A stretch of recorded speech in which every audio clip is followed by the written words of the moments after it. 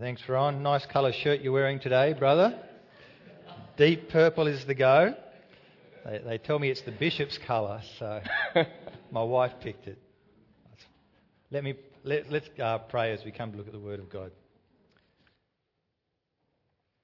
Father, open your purposes and your Word to our hearts and our minds. And by your Spirit, Father, speak into each of our lives about those matters that we need to adjust to conform to your kingdom purposes. Do this work, Father, beyond the word said. We ask in Jesus' name. Amen. Exiles. Definition from the New Dictionary of Biblical Theology is, I haven't got my glasses, the experience of pain and suffering that results from the knowledge that there is a home to where one belongs, yet for the present one is unable to return there. Or Webster's Dictionary, a state or period of forced absence from one's country or home. To be an exile. It's our theme for this year in our church is that we are exiles, fit for mission. We now have come to the fourth and last of 4 talks on that theme from the book of 1 Peter, that we are exiles fit for mission. If you were to think of exiles today, probably the most obvious example that comes to mind is refugees. People who have been chased out of Syria by warfare, who are living in refugee camps. They're displaced, they're not at home, they're suffering, and they want to return home to their country, to their place, but they can't. Exile is tragic.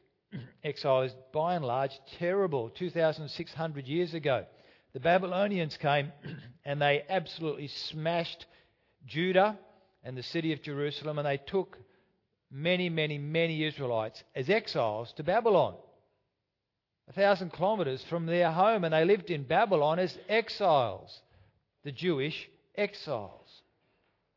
Psalm 137 speaks about that time. By the rivers of Babylon we sat and we wept when we remembered Zion, when we remembered Jerusalem. There on the poplars we hung our harps. For there our captors asked us for songs. Our tormentors demanded songs of joy. And they said, sing to us the songs of Zion, but how can we sing the songs of the Lord in a foreign land? We're exiles.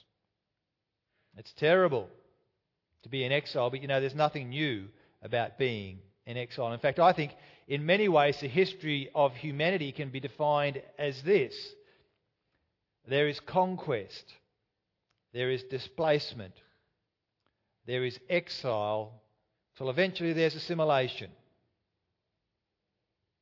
Conquest, displacement, exile, eventually assimilation. In places of the world where there has been lots of conquest and there is limited assimilation, there's lots of conflict. Think of the Balkans. Lots of conquest. And there you have the various parties, but they're all fighting for the same place that they call home. And they all fight with one another over that home because there's been a limitation, a lack of assimilation into one new culture.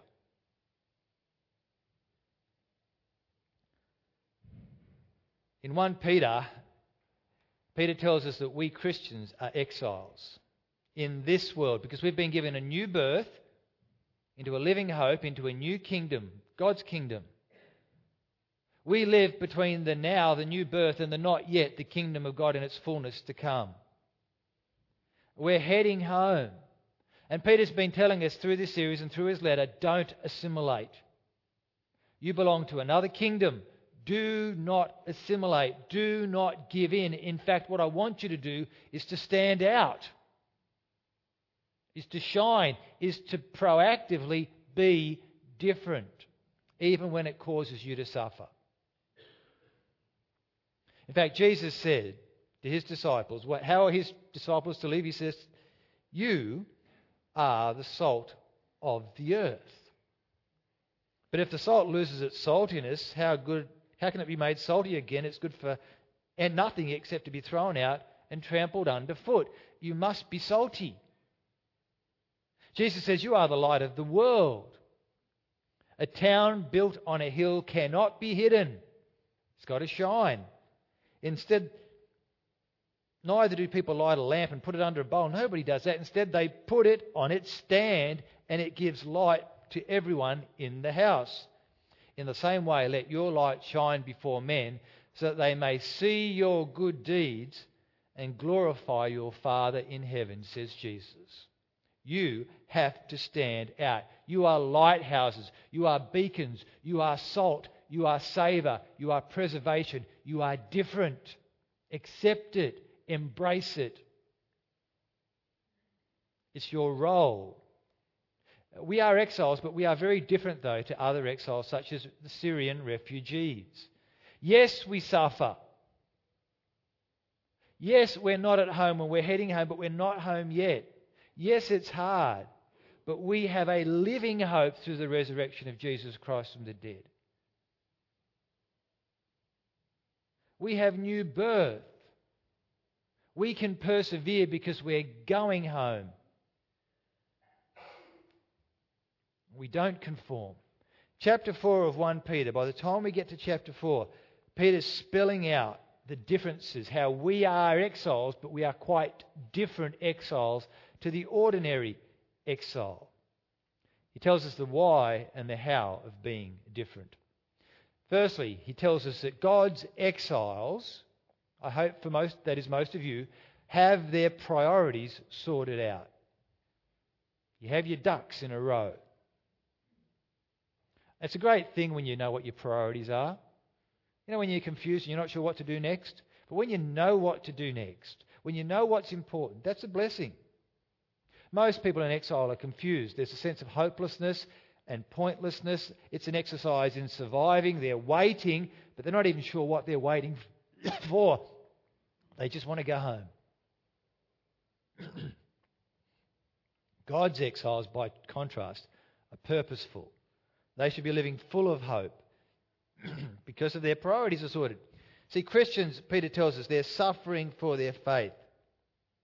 But even if you should suffer for what is right in chapter 3, you are blessed. Do not fear their threats. Do not be frightened. You're suffering, but then chapter 4 verse 1, he says, therefore, since Christ suffered in his body, arm yourself also with the same attitude. Because whoever suffers in the body is done with sin. Whoever suffers in the body is done with sin. That's the phrase, same odd phrase. So if I suffer, does that mean I'm not going to sin anymore? I think what Peter's saying is that those who have suffered in their body, as God's exiles, have made a clean break with sin. I have some friends, you may know them, who are converts from Islam, from Islamic countries. They have suffered for that change, for following Jesus, for making that decision. They have had to make a clear break with sin. Their old way of life, their old culture, their old religion was false. They have met Jesus. They say, no, I'm going to make a complete break. I am done with sin. I am done with the old way of life. Because they've come to know Jesus and they've got their priorities sorted. It is better to follow Lord Jesus, my Saviour, than to go back. It is better to suffer for my faith than to go back. It is easier in lots and lots and lots of ways to go back. But it's better to suffer for Jesus, just like Jesus suffered. I've got my priorities sorted. Verse 2, as a result, they do not live the rest of their earthly lives for evil human desires, but rather for the will of God. See, if you're living as an exile, it clarifies the issues. It forces the point. Will I live for God's will? Will I be a new creation? Will I suffer as an exile by living for God's kingdom and His righteousness? There are bigger issues at stake than my comfort. Some of you will have come from backgrounds of ancestor worship. You're going to make a clean break because it's false and it's destructive. Some of you will have come from backgrounds of just pursuing your own desires and falling in with the crowd. But it's false. It leads to no life. It leads to emptiness. Don't blend in.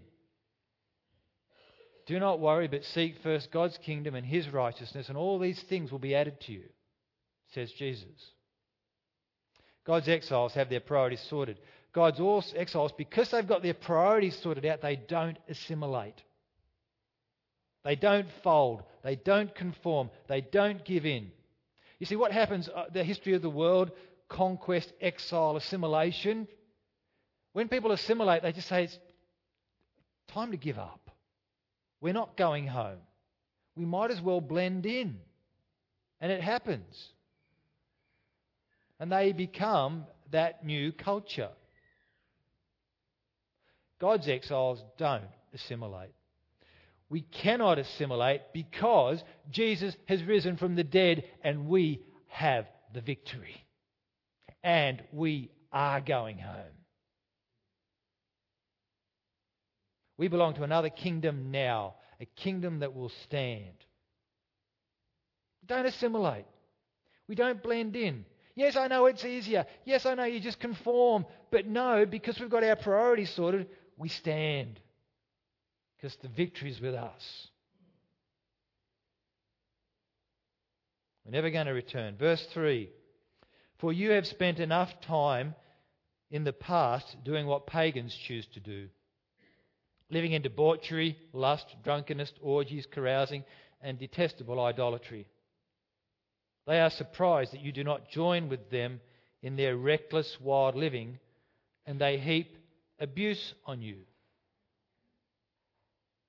But we've been changed.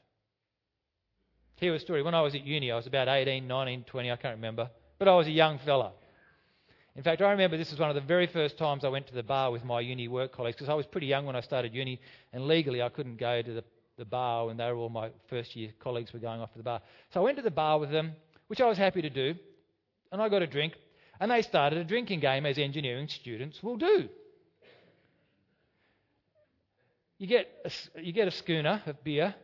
Here's to John. He's true blue. He's a very much drinking person through and through. He's a not so nice person, so they say. Couldn't get to heaven, so he went the other way. Drink it down, down, down, down, down, down, down, down, down. That's the game. We all sing the song. We go around. It came to me and I refused to participate. Now, maybe I shouldn't have been there as a Christian. I certainly didn't want to scull a beer. But the thing that really got up my gall was, you're not telling me I'm not going to heaven and I'm going the other way. You're not singing a song about me about that. So I refused. And I'm far from a righteous person. I certainly was as a 19, 20-year-old. But they all heaped abuse on me. How dare you not participate? How dare you be the wowser who refuses to join in? It was hard as a 19-year-old. I still remember it. And I'm not saying I was righteous, but I did the right thing then. And maybe I shouldn't have even been there. You can have that debate later. But at least on that issue, I did the right thing. And I copped the abuse for it. And that's such a small example. In Peter's world, the Roman Empire, there was a lot of what we'd call here debauchery, carousing, orgies, drunkenness, useless idolatry. Don't do it, Peter says. Don't do it. For some, it's the legalism of Islam, all the rules and regulations and fitting into society.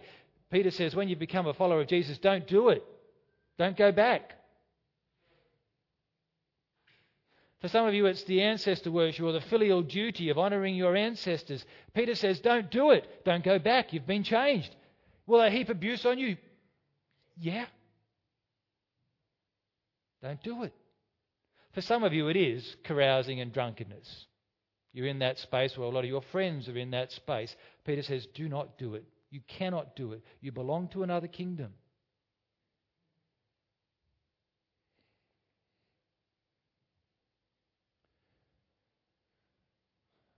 For some of us, it's just living in the Western world of individualism and materialism and pursuing as much as we can for myself and making sure I protect myself as the center of the world. Peter says, don't do it. Stand out. It's not all about you and your comfort and your prosperity.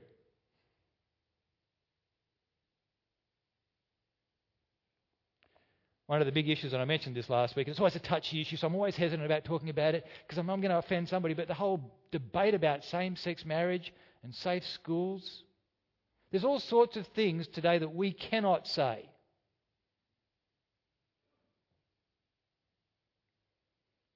You cannot say that homosexuality is unhealthy or a perversion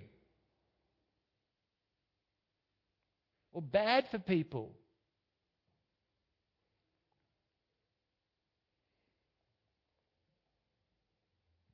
There's pressure on all of us to conform, to say, approve me, approve me, approve me, approve me in my lifestyle and behaviour.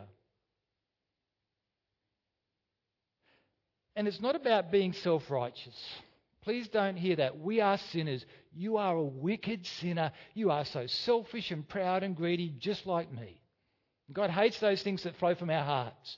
Hear me on that. But these debates are not about self-righteousness, they're about righteousness.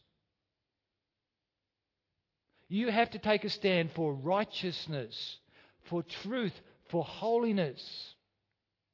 And if you add self-righteousness to that, that just means you've forgotten who you are under the cross.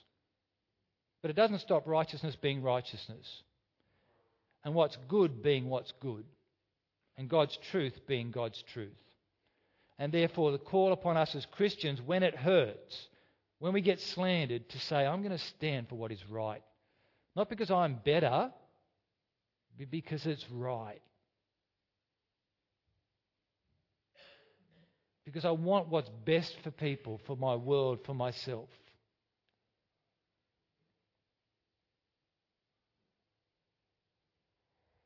You have to face the opposition.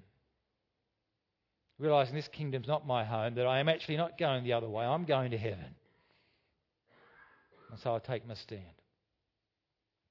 How do you do that when you're under such pressure? Because you will be under pressure. Some of you have known it intensely. How do you do that? Well, God's exiles know who is on the throne.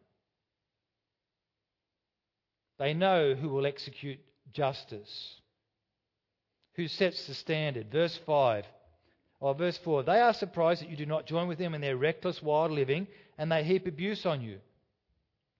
But they will have to give account to him who is ready to judge the living and the dead.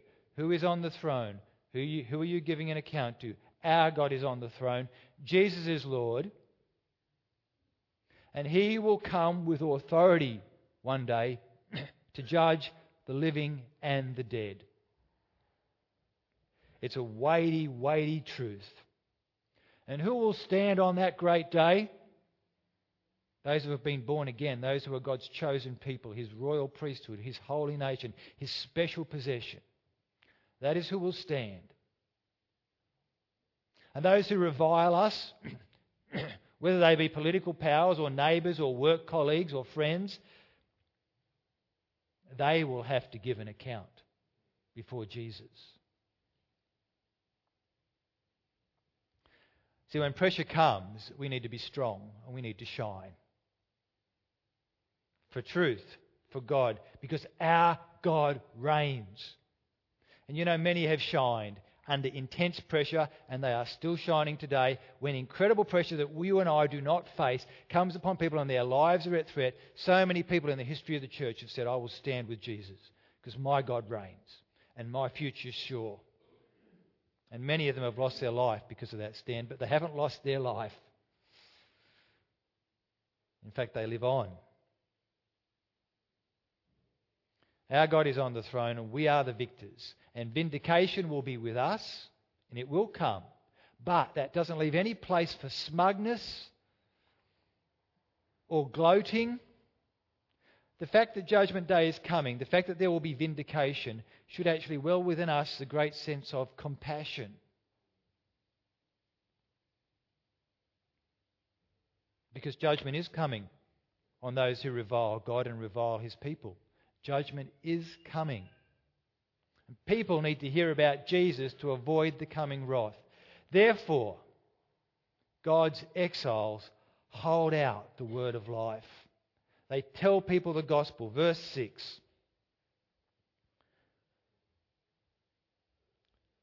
I'll read from verse 5. They will have to give an account to him who is ready to judge the living and the dead. For this is the reason the gospel was preached even to those who are now dead, so that they might be judged according to human standards in regard to the body, but live according to God in regard to the Spirit. Now that's a bit of a tricky verse, a few complex statements. To unpack it, death is the last enemy in the Scriptures. It is the wages of sin. It is the punishment for our sin. Jesus, the Messiah, defeated death. If you go back to chapter 3, verse 18, listen to the language. For Christ also suffered once for sins, the righteous for the unrighteous, to bring you to God. He was put to death in the body, but made alive in the Spirit. Hear that phrase? Death in the body, alive in the Spirit. Those who come to Jesus in faith and trust him, well, the same language, the same thing applies. Verse 6. For this is the reason the gospel was preached even to those who are now dead, that they might be judged according to human standards in regard to the body, in terms of death, but live according to God in regard to the Spirit, that as they put their faith in Jesus, so they share in Jesus' death and resurrection. Yes, some of us have died. We have gone to the earthly grave, but we will be made alive in the Spirit. That's why you've got to preach the gospel. So that people can be alive in the Spirit. And just as Jesus rose from the dead, alive in the Spirit, so also we who trust in him shall be joined in his resurrection and be alive in the Spirit, although having been judged in our bodies. That's what I think verse 6 is saying. And therefore we have to preach the gospel. Because that's the only way to be made alive in the Spirit, to come and put your faith in Jesus, is to hear about him and what he has done. And therefore we have a responsibility, don't we, us exiles? We have a mission to hold forth the word of life so that people can trust in Jesus and share in his death and resurrection. Will everybody believe? No. Many will revile us and reject their message. But some will. And so we hold forth the word of life, that there is hope in Jesus.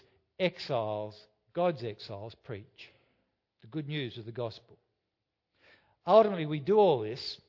We have our priorities sorted. We don't assimilate. We know who's on the throne. We hold out the word of life because we understand what the time is. Verse 7, the end of all things is near. That's how we live. Judgment day is coming. Jesus might return any moment. And this shapes our lives. The end of all things is near. Therefore, be alert and sober-minded so that you may pray. Verses 7 to 11 give us a shape of Christian living. The first thing is pray. The end's almost near.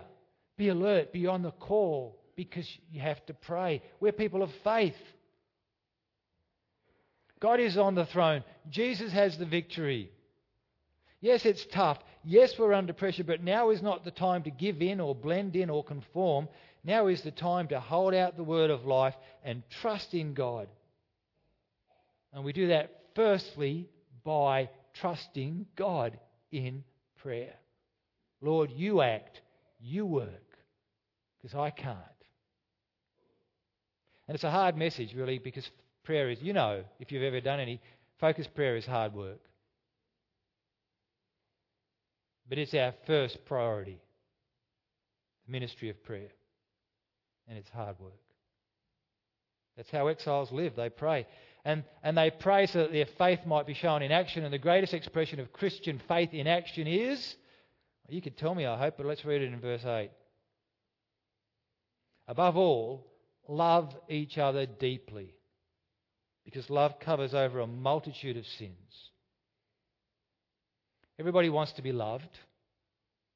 Everybody wants to love. No one says love's a bad thing, but we're too familiar with the idea of shallow love. But I want to feel good about loving you, and I want you to make me feel good about loving me. But as soon as I don't feel right in my self-sufficient world, well, the love becomes impossible. That is shallow love. Christian love is deep love. Love each other deeply, which covers over sin. So though I feel you have wronged me and sinned against me, I'm going to love you past and beyond that. I'm going to sacrifice for you and serve you and care for you and overwhelm your sin with my love. And though I have sinned against you, I'm going to love you so well that you won't be able to hold my sin against me, because my love is going to overwhelm even my sin. Because love covers over a multitude of sin, and it does. Deep love. Not the I feel good love, but the love that wells from a transformed life in Jesus. Don't we need it? Deep love. It doesn't count sins against the other.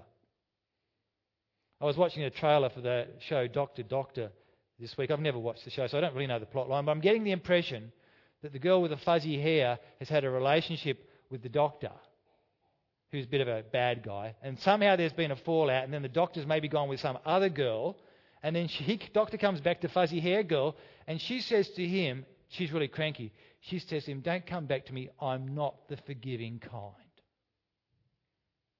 And I get it. Well, that's a good line. And I want to use that line. It's a good line. Don't come back to me, I'm not the forgiving kind. Because I've been wronged, and you don't think you can just waltz back here. I get that. But that is not a line for exiles. God's exiles. We are the forgiving kind. We're not the foolish kind. We love in a costly manner, but we are the forgiving kind. And we don't put my hurt first. We put the other first and their good first, even when we've been wronged. Love covers over a multitude of sins. Love shares. Verse 9. 2 ways this is mentioned. Offer hospitality to one another without grumbling. "Oh, so-and-so's got to come round today. I haven't really got time for this." Grumble, grumble, grumble. Hospitality is not even just having people around for a dinner. Hospitality, I think we need to think of it more as an openness of life. That you are welcome in my life, with myself, with the whole of my being. We in our Western world, we've become so individualistic. There's all this talk about boundaries, right? You've got to draw up your boundaries. Now, I understand boundaries. I understand you can't just let people wander all over you, but in our Western world, as I've seen it, we're so busy building boundaries, protecting our little world.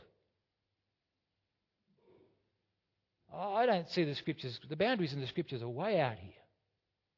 Way out here. You come and stomp all over my life because you're part of me and I'm part of you, and I'm open and I'm hospitable. I'd love to hear some stories from Beth about hospitality. I reckon we've got nothing on hospitality what she's experienced in Central Asia. When I was in Mongolia, man, people just walked in and out of other places all the time. They were in each other's lives constantly. And we in our Western world have put the little boundaries here, and we make it a righteous thing to set up our boundaries.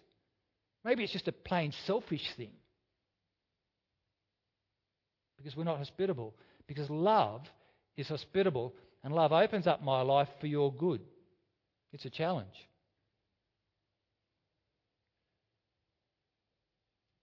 Verse 10, each of you should use whatever gifts you have received to serve others as faithful stewards of God's grace in its various forms.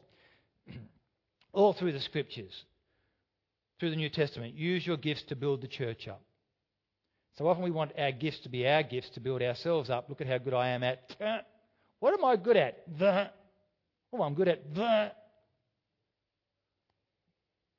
Your gifts are not for yourself. The gifts are used for other people. And you know what? If you're opening your life up and doing what you do, you'll do what you do well, and you will serve other people without necessarily even being aware of it at times. without needing to say to yourself, I'm good at hosting dinner parties. No, you'll just be hosting dinner parties because that's what you love to do. And they'll be great. Use your gifts to build others up. This is the shape of exilic living. And everything's united. I love these next two verses. If anyone speaks, they should do so as one who speaks the very words of God. If anyone serves, they should do so with the strength God provides. Word and deed. Word and deed. Word and deed. Oh, I'm really good at words. That's why I'm a preacher, but I don't do much. Oh, no, I just do things. I don't say much. What a lot of nonsense. Word and deed united. If you're going to speak, you speak as if you're speaking the very words of God. All day, every day. If you're going to serve someone, if you're going to do something at work, if you're going to do a horrible job or a good job or an exciting job, do it as one who's serving God. Because your word and deed is united. And why? So that in all things God may be praised through Jesus Christ. All for the God's glory. To him be the glory and the power forever and ever. Amen. Whatever you do, whether you eat and drink or whatever you do, do it all for the glory of God, the whole of life, the whole of your time in exile. All for the glory of God. Exiles, you're fit for mission, fit to bring glory and praise to Jesus as you live out what God has made you to be. It's such a simple theme, this series. Be holy, be righteous, stand out. There is a lighthouse on a rugged shore. You see it from the distance. This is Byron Bay. It stands out. It doesn't quite fit in. You've got all this rugged shore on the sea and you've got this little white stick. You could say it's an exile, that lighthouse. But it has a vital mission. It's to shine the light of life, to warn of the coming danger. It must shine. If that lighthouse stops shining, it's just a piece of skinny architecture. It's a stairway going nowhere. It must shine. We are the light of the world, us exiles. We don't quite fit. God has placed us here for a purpose. As exiles, his exiles, fit for his mission, and our mission is to shine. It's to stand out so that people may see and that they may be warned of the coming danger. And they may see our lives, not even necessarily hear our words or our rebuke, but just see our lives and say there's a better way. God's way is a better way and it's worth the cost. It's worth turning around my boat. Our job is to shine, all for the glory of God, as we embrace who we are in Jesus. A lighthouse on a barren shore. So let your light shine, so that your friends and family and neighbours may see your good deeds and glorify your Father in heaven. Amen. Let me pray. Lord, give us strength to shine, give us strength to stand out. Give us wisdom, give us compassionate, humble hearts, we pray, as we hold out the word of life. Lord, reveal to us individually. There's so many ways this could be applied. I pray that you'd speak to hearts here and prompt something in every heart that where they need to take a stand and shine and be your exile, fit for your mission. We ask in Jesus' name. Amen.